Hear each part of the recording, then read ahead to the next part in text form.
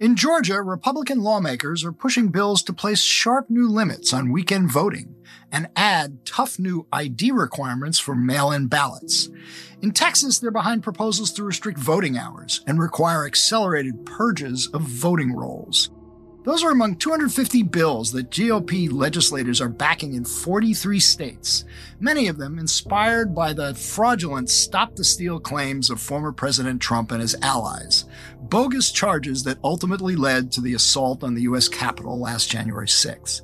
So now Democrats are striking back with a sweeping bill known as For the People Act that would essentially federalize the rules for U.S. elections across the country, much of it designed to make it easier, not harder, for people to vote. But does the bill, which has already passed the House, go too far? And does it have any chance in a divided Senate? We'll talk to the bill's chief House sponsor, Congressman John Sarbanes of Baltimore, about why he thinks it's needed and how he responds to Republican claims it amounts to a partisan power grab on this episode of Skullduggery. I do solemnly swear that I will faithfully execute the office of President of the United States and will, to the best of my ability, preserve, protect, and defend the Constitution of the United States. So help me God. So help me God. So help me God. So help me God. So help me God. So help me God. I'm Michael Isikoff, Chief Investigative Correspondent for Yahoo News. And I'm Dan Kleidman, Editor-in-Chief of Yahoo News. And we are joined by our old friend and occasional contributor to Skullduggery, Victoria Bassetti, fellow at the Brennan Center for Justice at NYU and an expert on voting and much else. Victoria, welcome back to Skullduggery. It's nice to be skullduggering with you again. Well, you know, Kleidman and I had been getting a lot of complaints. We needed somebody to hold our feet to the fire on this podcast, and we chose you. So you have a important task here. Yeah, well, we should be careful for what we wish for, because Bassetti here is like, we like pretend to be lawyers. We talk like we're lawyers. She's actually is like a Harvard-trained lawyer, was longtime staff member on the Senate Judiciary Committee. We think we're members, though. So. That's right. Clerked on the D.C. Circuit. And she's known us for like 25 years at least. So the truth is I used to leak to both of you. You're perfectly honest, right? Yes. If only you were still up there on the hill. You know, I was trying to remember, actually.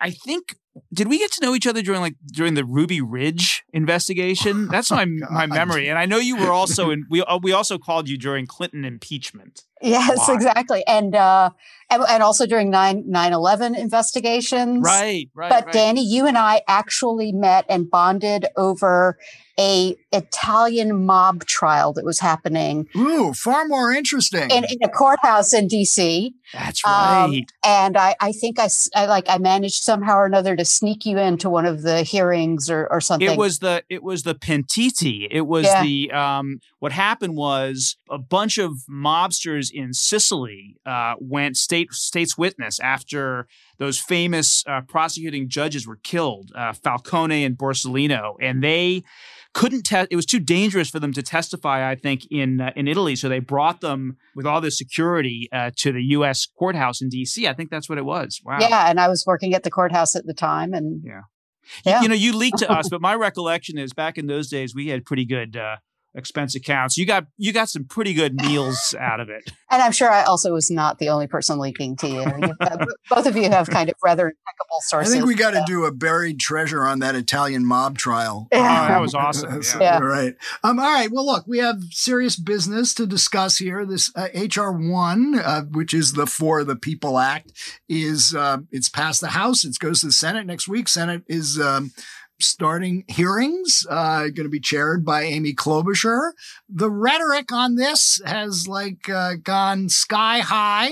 On the one hand, you have Democrats saying this is essential to restore American democracy, save American democracy from what Republican lawmakers are trying to do. And as I said in the intro, Republicans see this as a partisan power grab to make sure that they don't win any future elections. I thought it was really interesting because this bill has accelerated talk about doing something about the filibuster. And this seems to be the one that the Democrats want to make a stand on. But Mitch McConnell, man, threatened to basically shut down the Senate if the Democrats go that route. I mean, for him, this is, a fighting matter. I don't know what you make of it, Victoria, but it seems like it could get quite bloody in the Senate. The truth is, when it comes to voting, almost wherever you live, if H.R. 1 passes, a lot is going to change about the way you vote. If it doesn't pass, a lot is going to change about the way you voted in 2020. So it's going to be pretty dramatic. And then I think that this is one of those we've got a few weeks or months coming up in the Senate that are going to be in the history books. Yeah. Because of the impact of the debate on the filibuster. Win or lose, whatever happens to the filibuster, it's going to dramatically change the shape of the Senate. I mean, look, I don't think there's much, we'll get into this, I'm sure, with our guest, but I don't think there's much chance at all of a wholesale elimination of the filibuster. You've got, everyone talks about Joe Manchin and Kyrsten Sinema, but actually you have a whole bunch of Democrats who probably would oppose it. Dianne Feinstein, for example, is one of them, I think.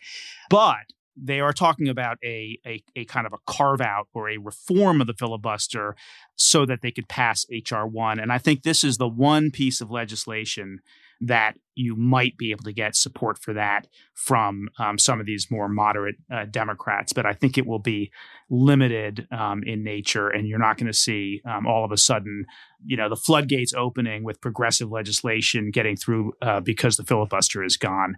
But look, there's other news this week and some pretty grim news. The horrific rampage in Atlanta at these spas that left 8 people dead, 6 Asian women, and this happening at a time of rising violence and hate crimes targeting Asian Americans.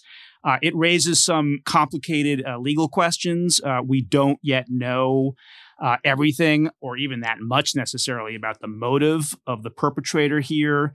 And so questions about whether the prosecution could bring a hate crime here, because so far no evidence has emerged of anti-Asian bias.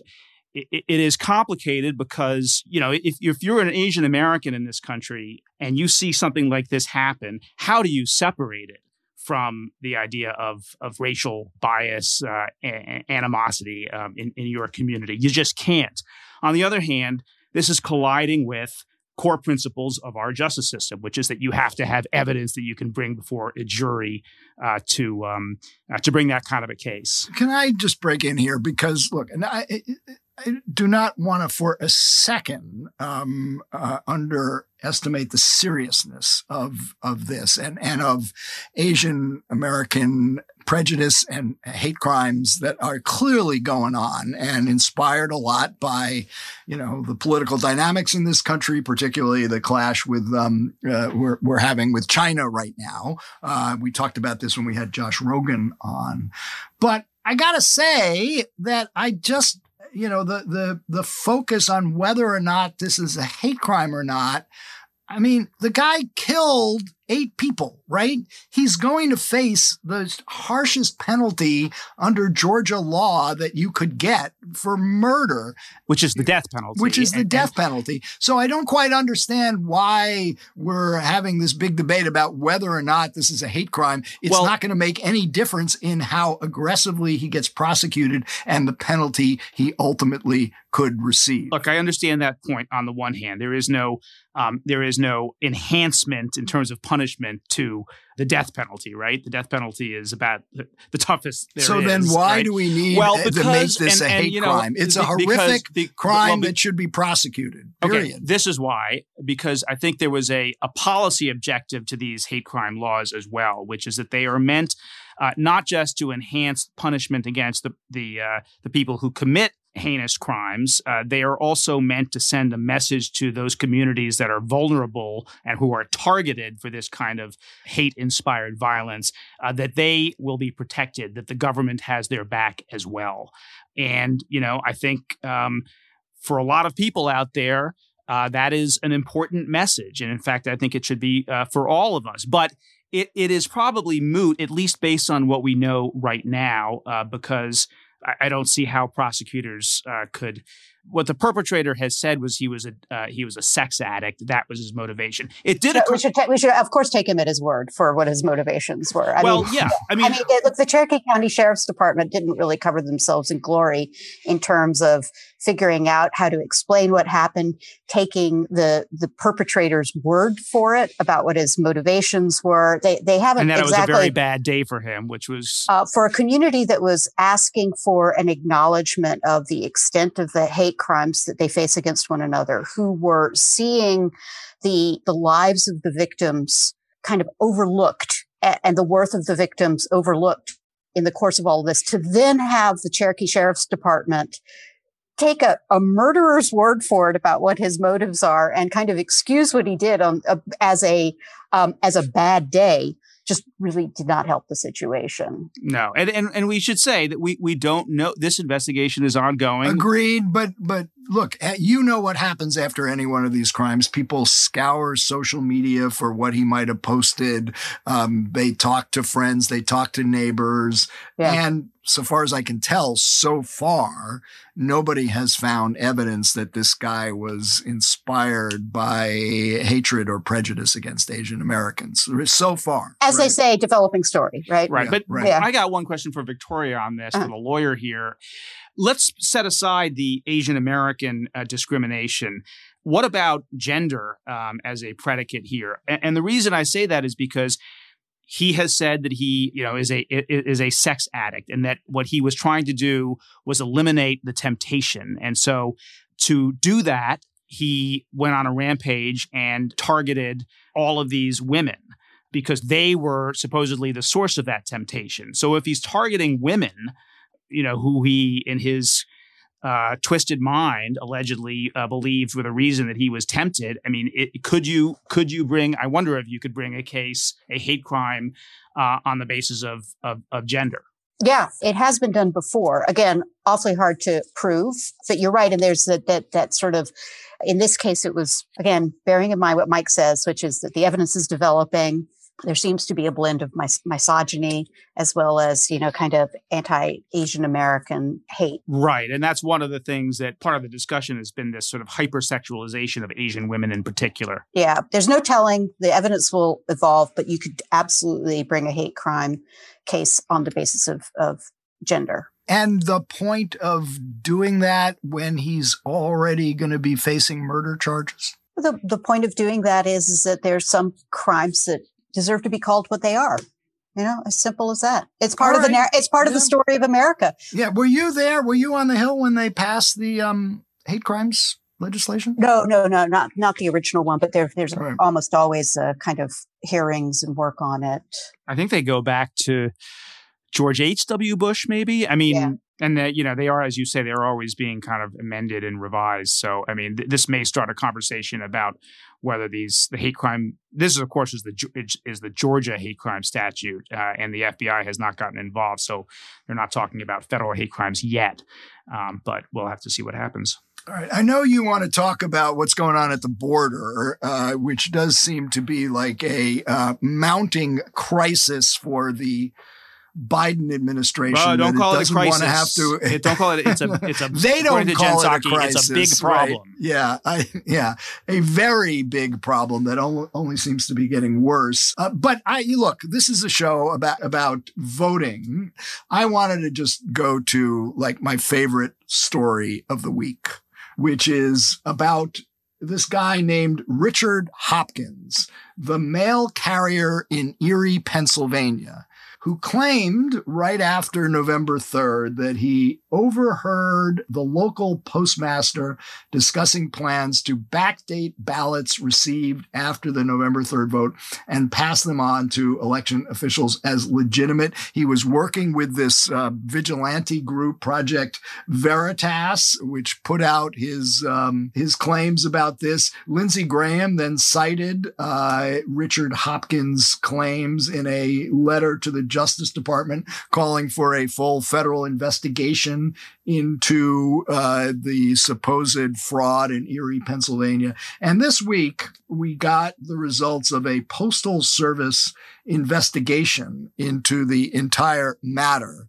And, you know, surprise, surprise, there was absolutely nothing to it. Hopkins changed his story and claimed he didn't really hear them talking about backdating ballots. He just saw the postmaster and somebody else talking about it, and he assumed that's what it was about. The Postal Service examined the ballots. They reviewed it several times and concluded the entire thing was completely bogus. But the part I love about it, which is that hasn't stopped Hopkins from raising money off his bogus claims. Got like a GoFundMe. He's got a GoFundMe, $236,000 he's raised via it's not GoFundMe, it's a Christian crowdfunding website called Give, Send, Go. He's doing this under a fundraising campaign titled Backdated Ballot Whistleblower Coerced by Feds, even though he himself has walked away from his initial claims, or at least he did in the interview with the Postal Service Inspector General. So I guess, you know, it's not just Donald Trump who's raising money off the Stop the Steal claims. It's even figures like this postal worker in Erie, Pennsylvania. Yeah. And of course, it relates directly to what we're about to talk to, because well, why do you think I brought it up? Okay, I'm not trying to think of transitions. Sequiturs. You know, follow the thread, man. Follow the thread. Anyway, one of the things that the legislation we're about to talk about does it extends the period under which absentee ballots can be received. So it's right on point. That's exactly what I was about to say. Yeah, exactly. All right, I'll back off and let's go to our guest, Congressman John Sarbanes.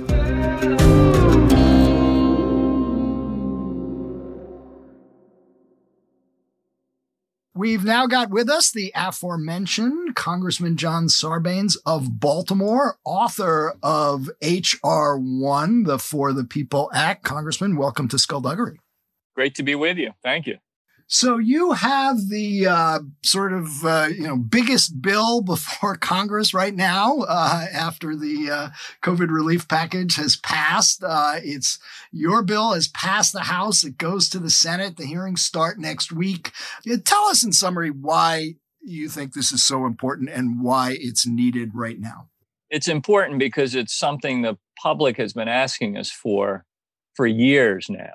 I mean, we didn't just write H.R. 1, S1 on the back of an envelope. This came from listening very carefully to people out there in the country who have real grievances about the democracy and whether their voice still matters in their own democracy.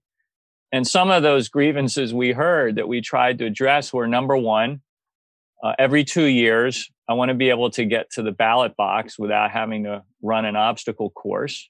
It's crazy that here we are in the year 2021, and America is as far away from the gold standard of voting as you could possibly be when you compare us to a lot of our peer nations. So we wanted to respond to that. We have a whole set of voting reforms to that effect.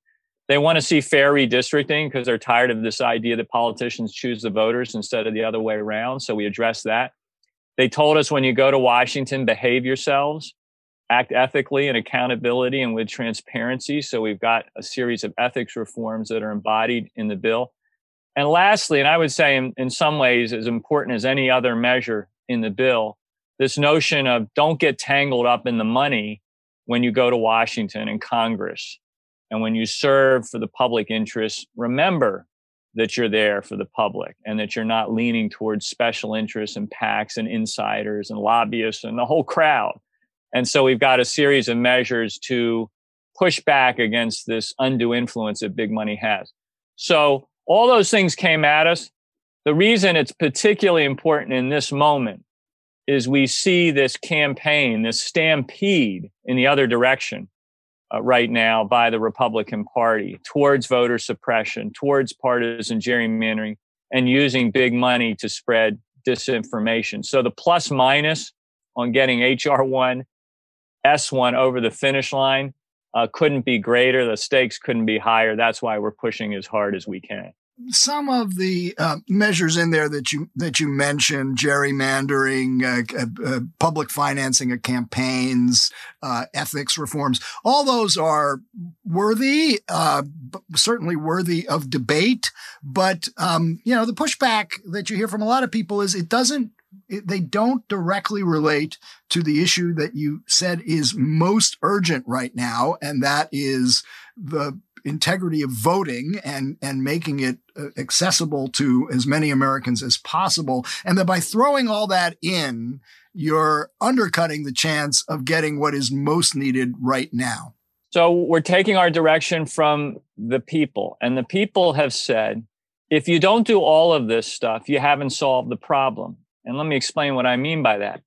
If you make it so we can have fair elections, but the people you elect get to Washington and they don't behave ethically, or they get taken hostage by the big money crowd and start leaning in that direction, you haven't solved the problem of the average citizen feeling like they're being disrespected in their own democracy. So we didn't lump all this stuff together just because we thought a bigger bill was better than a smaller bill. We did this because the public was saying, we want in on all of these things.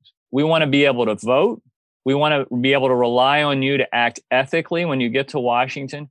And we sure don't want this big money crowd stepping in at the last minute and grabbing hold of the public policy apparatus so that it favors them and not us. So we've been taking our instructions and our direction from the public out there that says, if you're serious about giving our democracy back to us and putting us at the center of it, you've got to do all these things. And that's why we've kept the bill together throughout this process.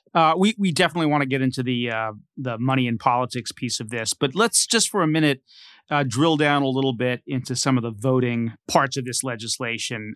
It's everything from providing at least 2 weeks of early voting, mail-in balloting, mandating that every state would have no excuse absentee voting, automatic voter registration. Talk about some of these specific provisions, why they're so important. And then we also, are going to want to talk about tactics here because this is past the House, but it's going to have a very tough time in the Senate. So we'll get into the filibuster discussion as well. Sure. Well, the goal on the voting side of this and sort of making it easier for people to register and vote is when somebody gets up in the morning during election time, and that's the day they've decided they're going to vote, whether it's sitting at their dining room table, filling out an oval in a mail-in ballot, or it's going to an early voting site, or it's showing up on election day to cast their vote.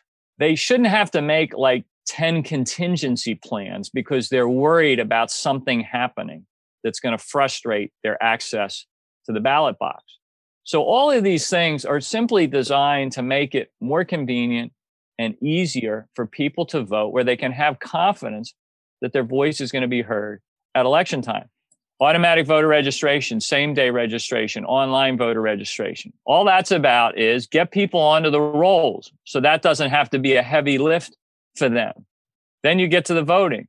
Congressman, before we get to the voting, just on the automatic voter registration, what does that mean exactly? I mean, can you opt out of it if you decide you don't want to be registered, you don't want to be on the rolls? How does that work? Absolutely, you can opt out. This is America. It's a free country. But the idea is that when you interact with a government agency, let's say the Department of Motor Vehicles, for example, that is collecting all the same information from you for purposes of issuing a driver's license, that you would also be providing if you were going to register to vote.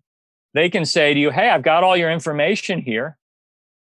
We can sign you up and register you so that you're able to vote. Do you want to opt out, or should we keep you in the system so we get you registered? And then you can say, that's great. Here's my political party. Let me confirm the information. Or you can say, you know what?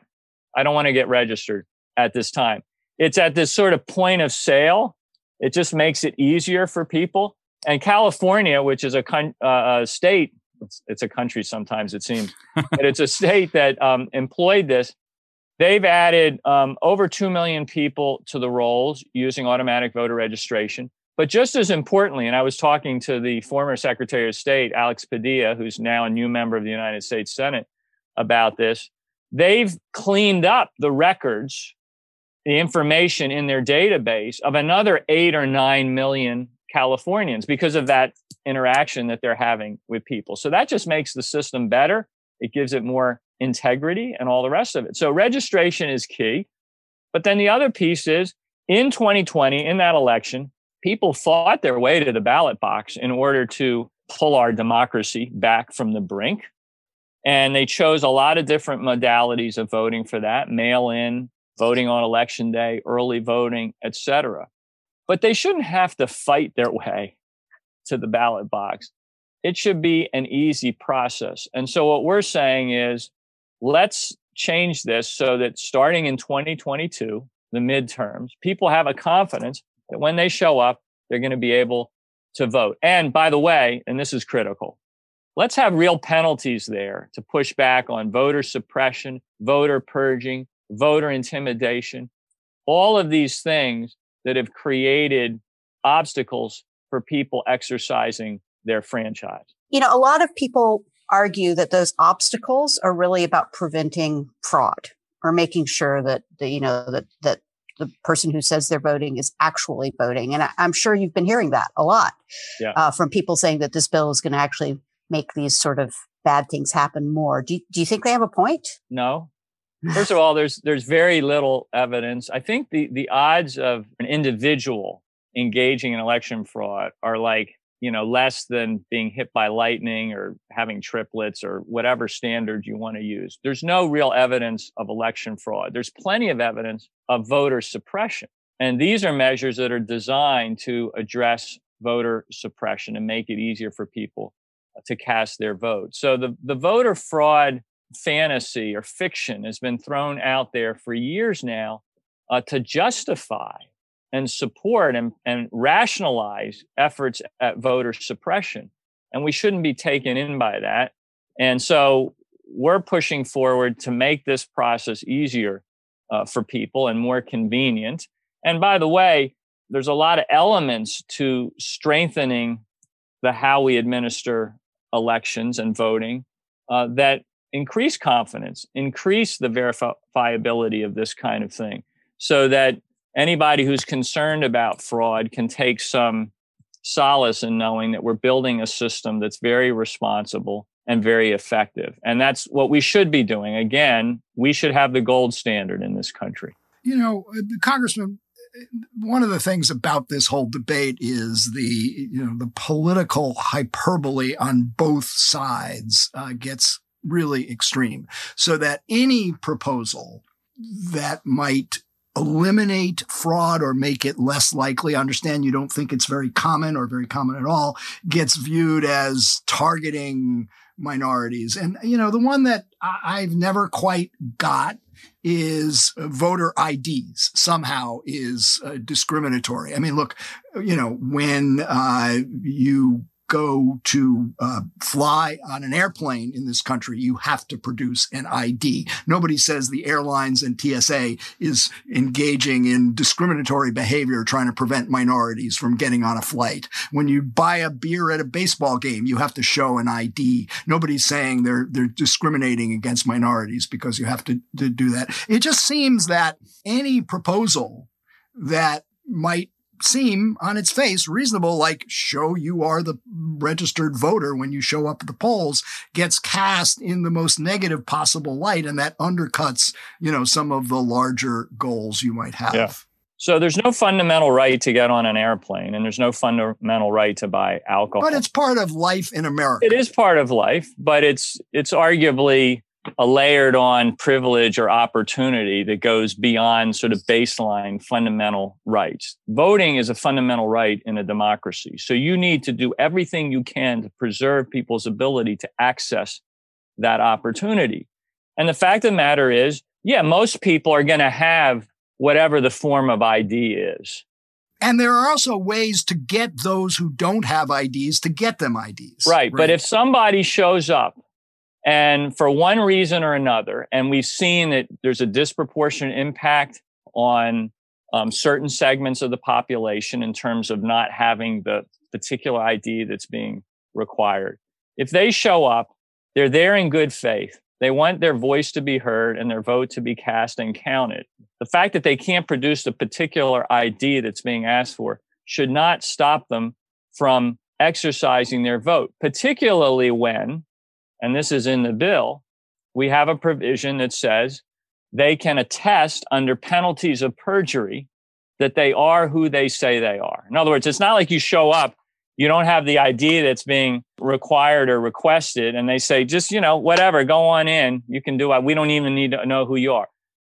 In order to vote under those circumstances, you've got to fill out an affidavit that says, I am John Sarbanes. I am who I say I am.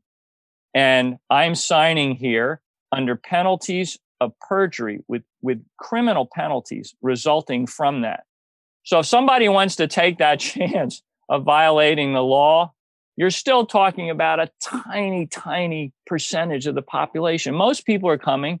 They're only showing up because they want to vote. They're not showing up because they want to game the system or defraud anybody. And we ought to give them that opportunity. What about ballot collection, which is sometimes called by Republicans ballot harvesting, where somebody can collect ballots from multiple people and put them in? Now, somebody looking at that says, shouldn't, an individual voter be the person who cast his or her ballot? When you show up at the polls, you go in alone, they close the curtain and you vote. One person doesn't get to cast the ballot for, 10, 15, 20 people. Some of these Republican proposals address that. You would bar the legislation at the state level that would restrict ballot harvesting. This is based on the data, the evidence, and the actual real life experience that we've seen around elections. And we don't need to go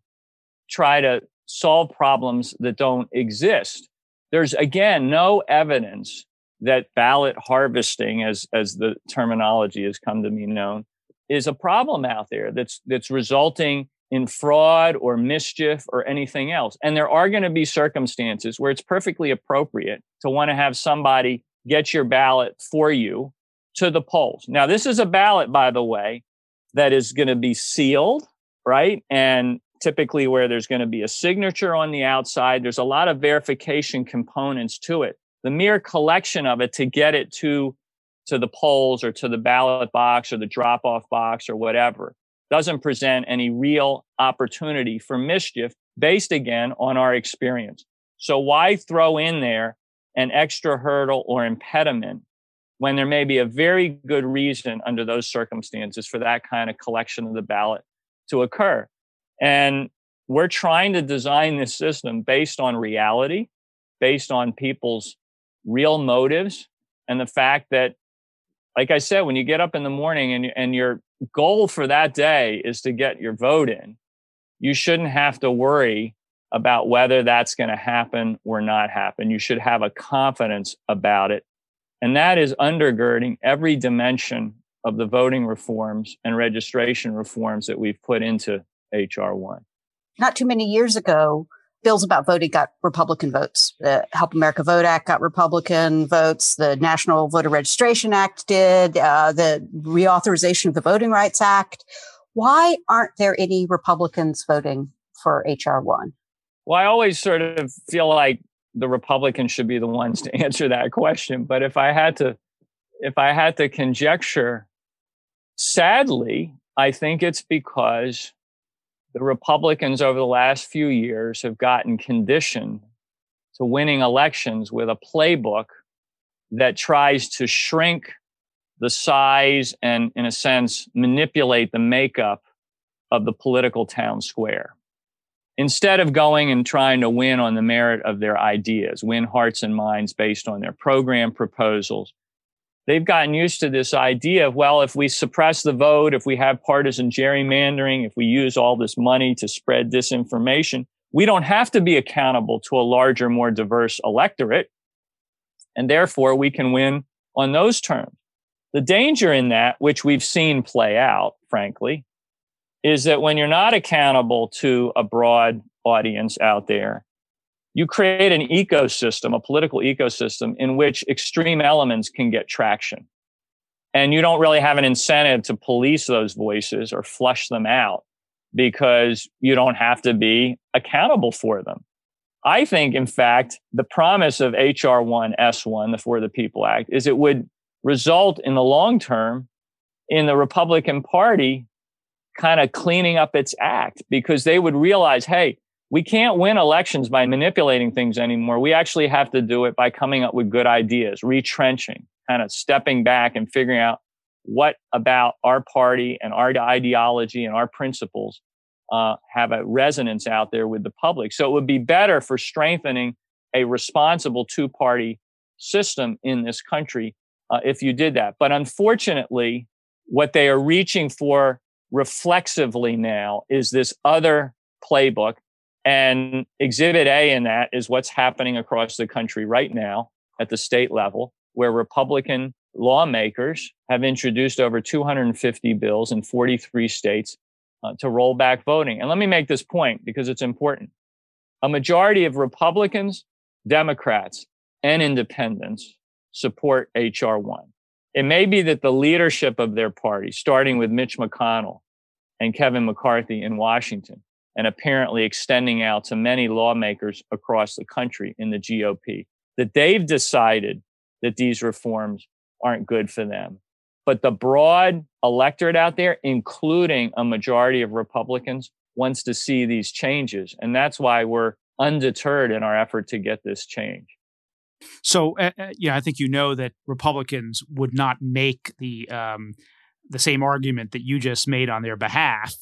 Well, I was asked to do it, right? So I think what they would, among the things they would say is that under our federalist system, it's been left up to the states to administer elections all these years, and that H.R. 1 is a wholesale federal takeover of voting. What do you say to that? That's a genius argument to make, because if you look at their Save Our Democracy Act, it's the federalizing of elections for the purpose of going in the wrong direction.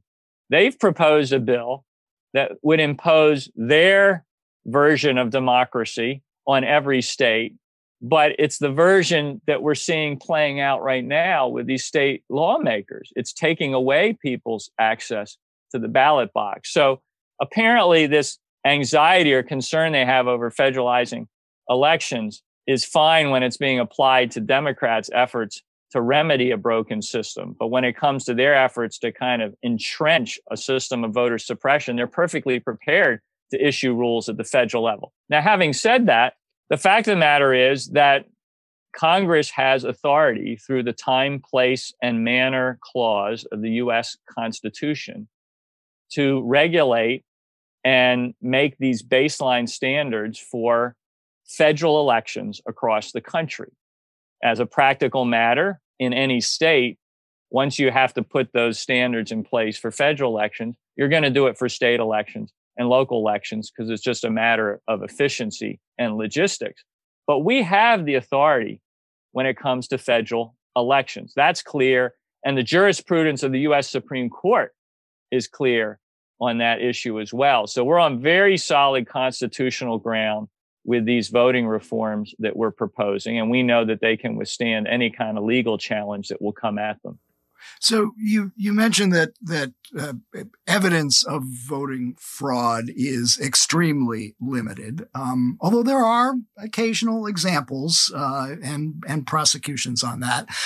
But there's also, every cycle there are claims of voting irregularities that often get sort of, shorthanded into fraud. So let me ask you about right now, Iowa's 2nd Congressional District, where the Republican, Miller Meeks, won by 6 votes. There were 3 recounts by Iowa officials that upheld her and certified her as the winner. And now Democrats in the House, led by the Speaker, are trying to overturn the results of that election and let the House overturn the election that the state officials have certified. Doesn't that kind of undercut your message about, protecting the right to vote and the integrity of elections when you are making what looks to many people like a clearly partisan move to overturn a legitimately certified election? Well, there's a lot of different ways that these elections, particularly when they're very, very close, there's a variety of processes that you can And we leave it pursue. up to the states and the courts. But there's appropriate ways you can challenge this. Right. Now it's still gonna land in one place or the other after all of the challenges have been undertaken.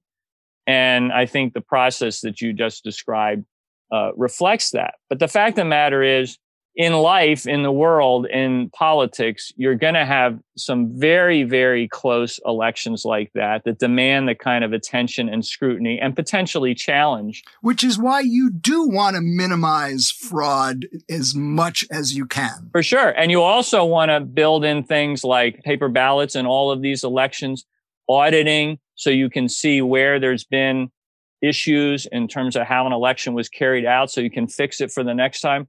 We have all of those actually baked into HR1 because we want this to be a continuing learning exercise that can improve our democracy over time and address better each time situations like the one you just described, but also, frankly, so that a lot of the energy that gets expended at election time by volunteers, by voters, by activists, by candidates, instead of having to try to compensate for broken parts of the system, can actually be built in a positive way, layered on top of a strong foundation of the system. And we're trying to get that strong foundation, that bedrock in place for the democracy. Are you comfortable with the House possibly overturning this election that's been certified in Iowa? I'm not comfortable with the phrasing of that, because if it proves out, based on the data that gets collected from various sources,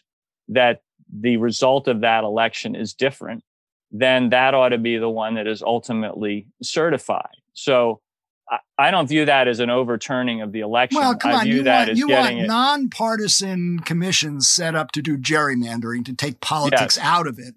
But having the House Administration Committee do the investigation when it's controlled by Democrats is not a nonpartisan exercise. Well, look, over time, you're going to have, I think, as I say, continuous improvement. And that can lead to what I consider to be like next generation reforms. Next generation can be very quickly. Right now, what we've got embedded in HR1 is a series of reforms across all 3 baskets, voting, ethics, and campaign finance, that represent kind of the sweet spot of what Americans of all political stripes are telling us they want to see. I think conversations about election integrity, verifiability, accountability in our voting system can lead to next generation improvements of the kind that you're describing. But there's so much we need to do that's broken with the existing system that is addressed in HR1. We need to get that in place. But look, these are all fair topics of conversation and challenge and debate, I think. And I think it's appropriate to bring those up and push on me and other lawmakers to reach a kind of level of accountability and transparency that matches the appetite in the country. We're dealing with an electorate and a public that has become deeply cynical about politics and governing. And we have a responsibility to, frankly, meet. If you look at what Americans did in November, they came out in numbers never seen to pull the democracy back. And what that said was, as angry as they are about sort of being marginalized in this democracy, they still care enough about the democracy to kind of save it. We have to show them we have the same level of appetite for that kind of rescue mission. And I think HR1, S1, the For the People Act is our response to the fragility of the democracy. If we don't get it done as lawmakers, then shame on us. This is the moment for us to step up and take responsibility. It's not an easy path. We know that. It wasn't easy getting it done in the House, even though we ultimately got a very good vote. But getting this landed in the House and the Senate and onto the desk of a president will sign it is going to be the hardest thing I think we've done in a long, long time, if we can get it done. But the people want to see that. So one of the things that's fed the cynicism of the American people about our politics for a long time is the presence of big money in politics, and then unleashing super PACs on our political system just kind of supercharge that. You in HR 1, you've got a small donor matching system that is aimed at countering the power of big money in politics. Tell us about it. There's a little bit of a twist to it, which is sort of how it's paid for, and I want you to talk about that. So if you think about, you can put a civil rights lens on HR 1, which suggests, and I like to do that as much as I can because John Lewis is a central figure in this reform effort. He's not only got his name attached to HR 4, the Voting Rights Advancement Act, which is an important part of this overall effort at reform, but he wrote the first 300 pages of HR 1. All of the voting reforms come from his Voter Empowerment Act that he introduced for 5 Congresses in a row. He saw voting as a civil right, but he also understood that access to political participation, which is a civil right, can be found or challenged when it comes to the candidates that can access that political town square. We want to promote the diversity of voters who can access the ballot box with the voting reforms, but we also need to promote the diversity of candidates that can access that opportunity. If the voters show up with great diversity and the slate of candidates that they have in front of them that they can choose from is not diverse, you haven't completely solved the problem of broad access to political participation and representation in this country. So the small donor matching system has been proven at the state and local level across the country where it's been implemented to increase race, gender, and socioeconomic diversity of candidates, because you don't have to have a lot of money yourself or know of people who have a lot of money in order to run a viable campaign. If you collect small donations and you earn matching funds, you can be competitive. And you look at places like New York City, Connecticut, Arizona, Seattle, Maine, you're seeing a diversity of candidates who step forward, can power their campaigns with these new systems of campaign finance, and then they get elected and they go represent their constituents, and they actually end up putting in place better public policy because they're more broadly representative of what the public wants to see. So we think it's a critical piece of lifting up people's voices out there. And as you say, we came up with a very innovative way of paying for this. There's no taxpayer money used for the matching fund that will put a 6-to-1 match on small donations for participating candidates. Instead, we put a small surcharge on government settlements with these big corporate lawbreakers out there. And that's where the dollars come from. So picture, for example, if this system were in place, that surcharge, it's less than 5%. It would apply when Facebook is settling with the government for violating people's privacy. Wells Fargo is settling because they've created dummy accounts and defrauded their customers.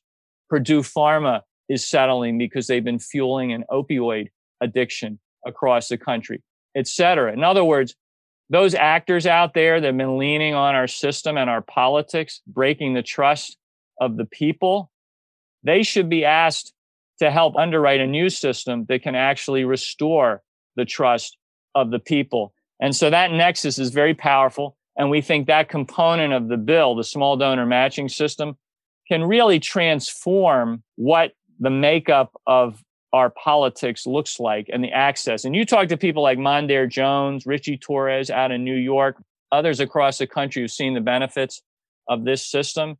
And they view this component of the bill as one of the most critical elements.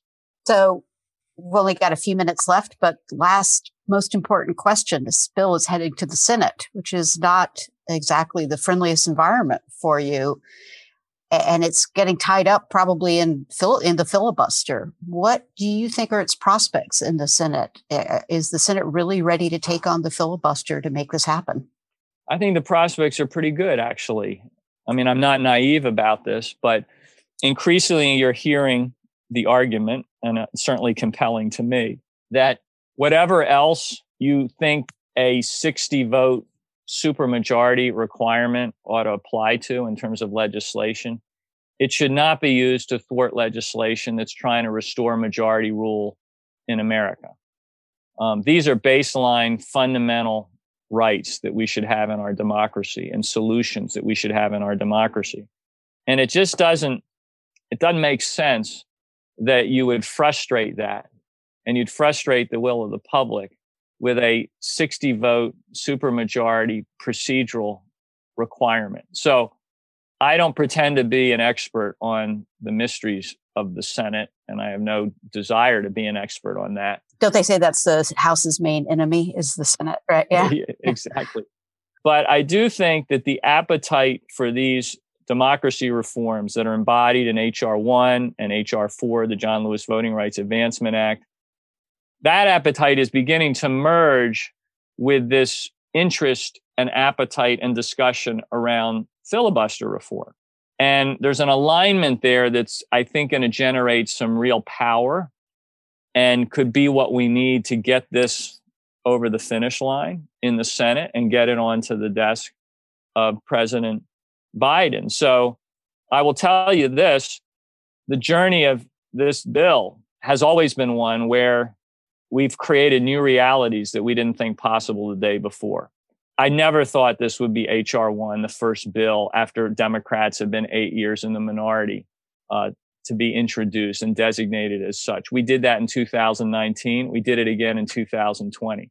I never imagined that in 2019, every single Democrat in Washington would co-sponsor this bill. But that happened. The idea that this would also get the S1 designation in the Senate side was completely out of my realm of thinking.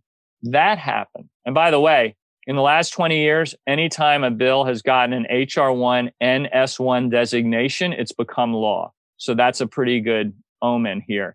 So we keep creating new realities here. But it's not us, the lawmakers, it's the public doing it because they are projecting this demand for change. And I'll just make this other observation because there's something cosmic going on here.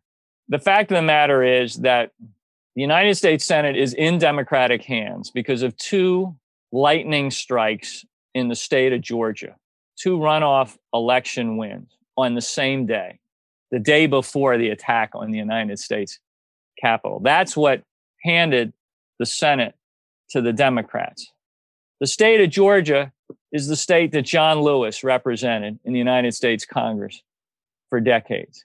The notion that a Democratic Senate would not go cement the legacy of John Lewis under those conditions is unfathomable to me. Somebody is writing an epic novel here about democracy reform and giving the people their voice back.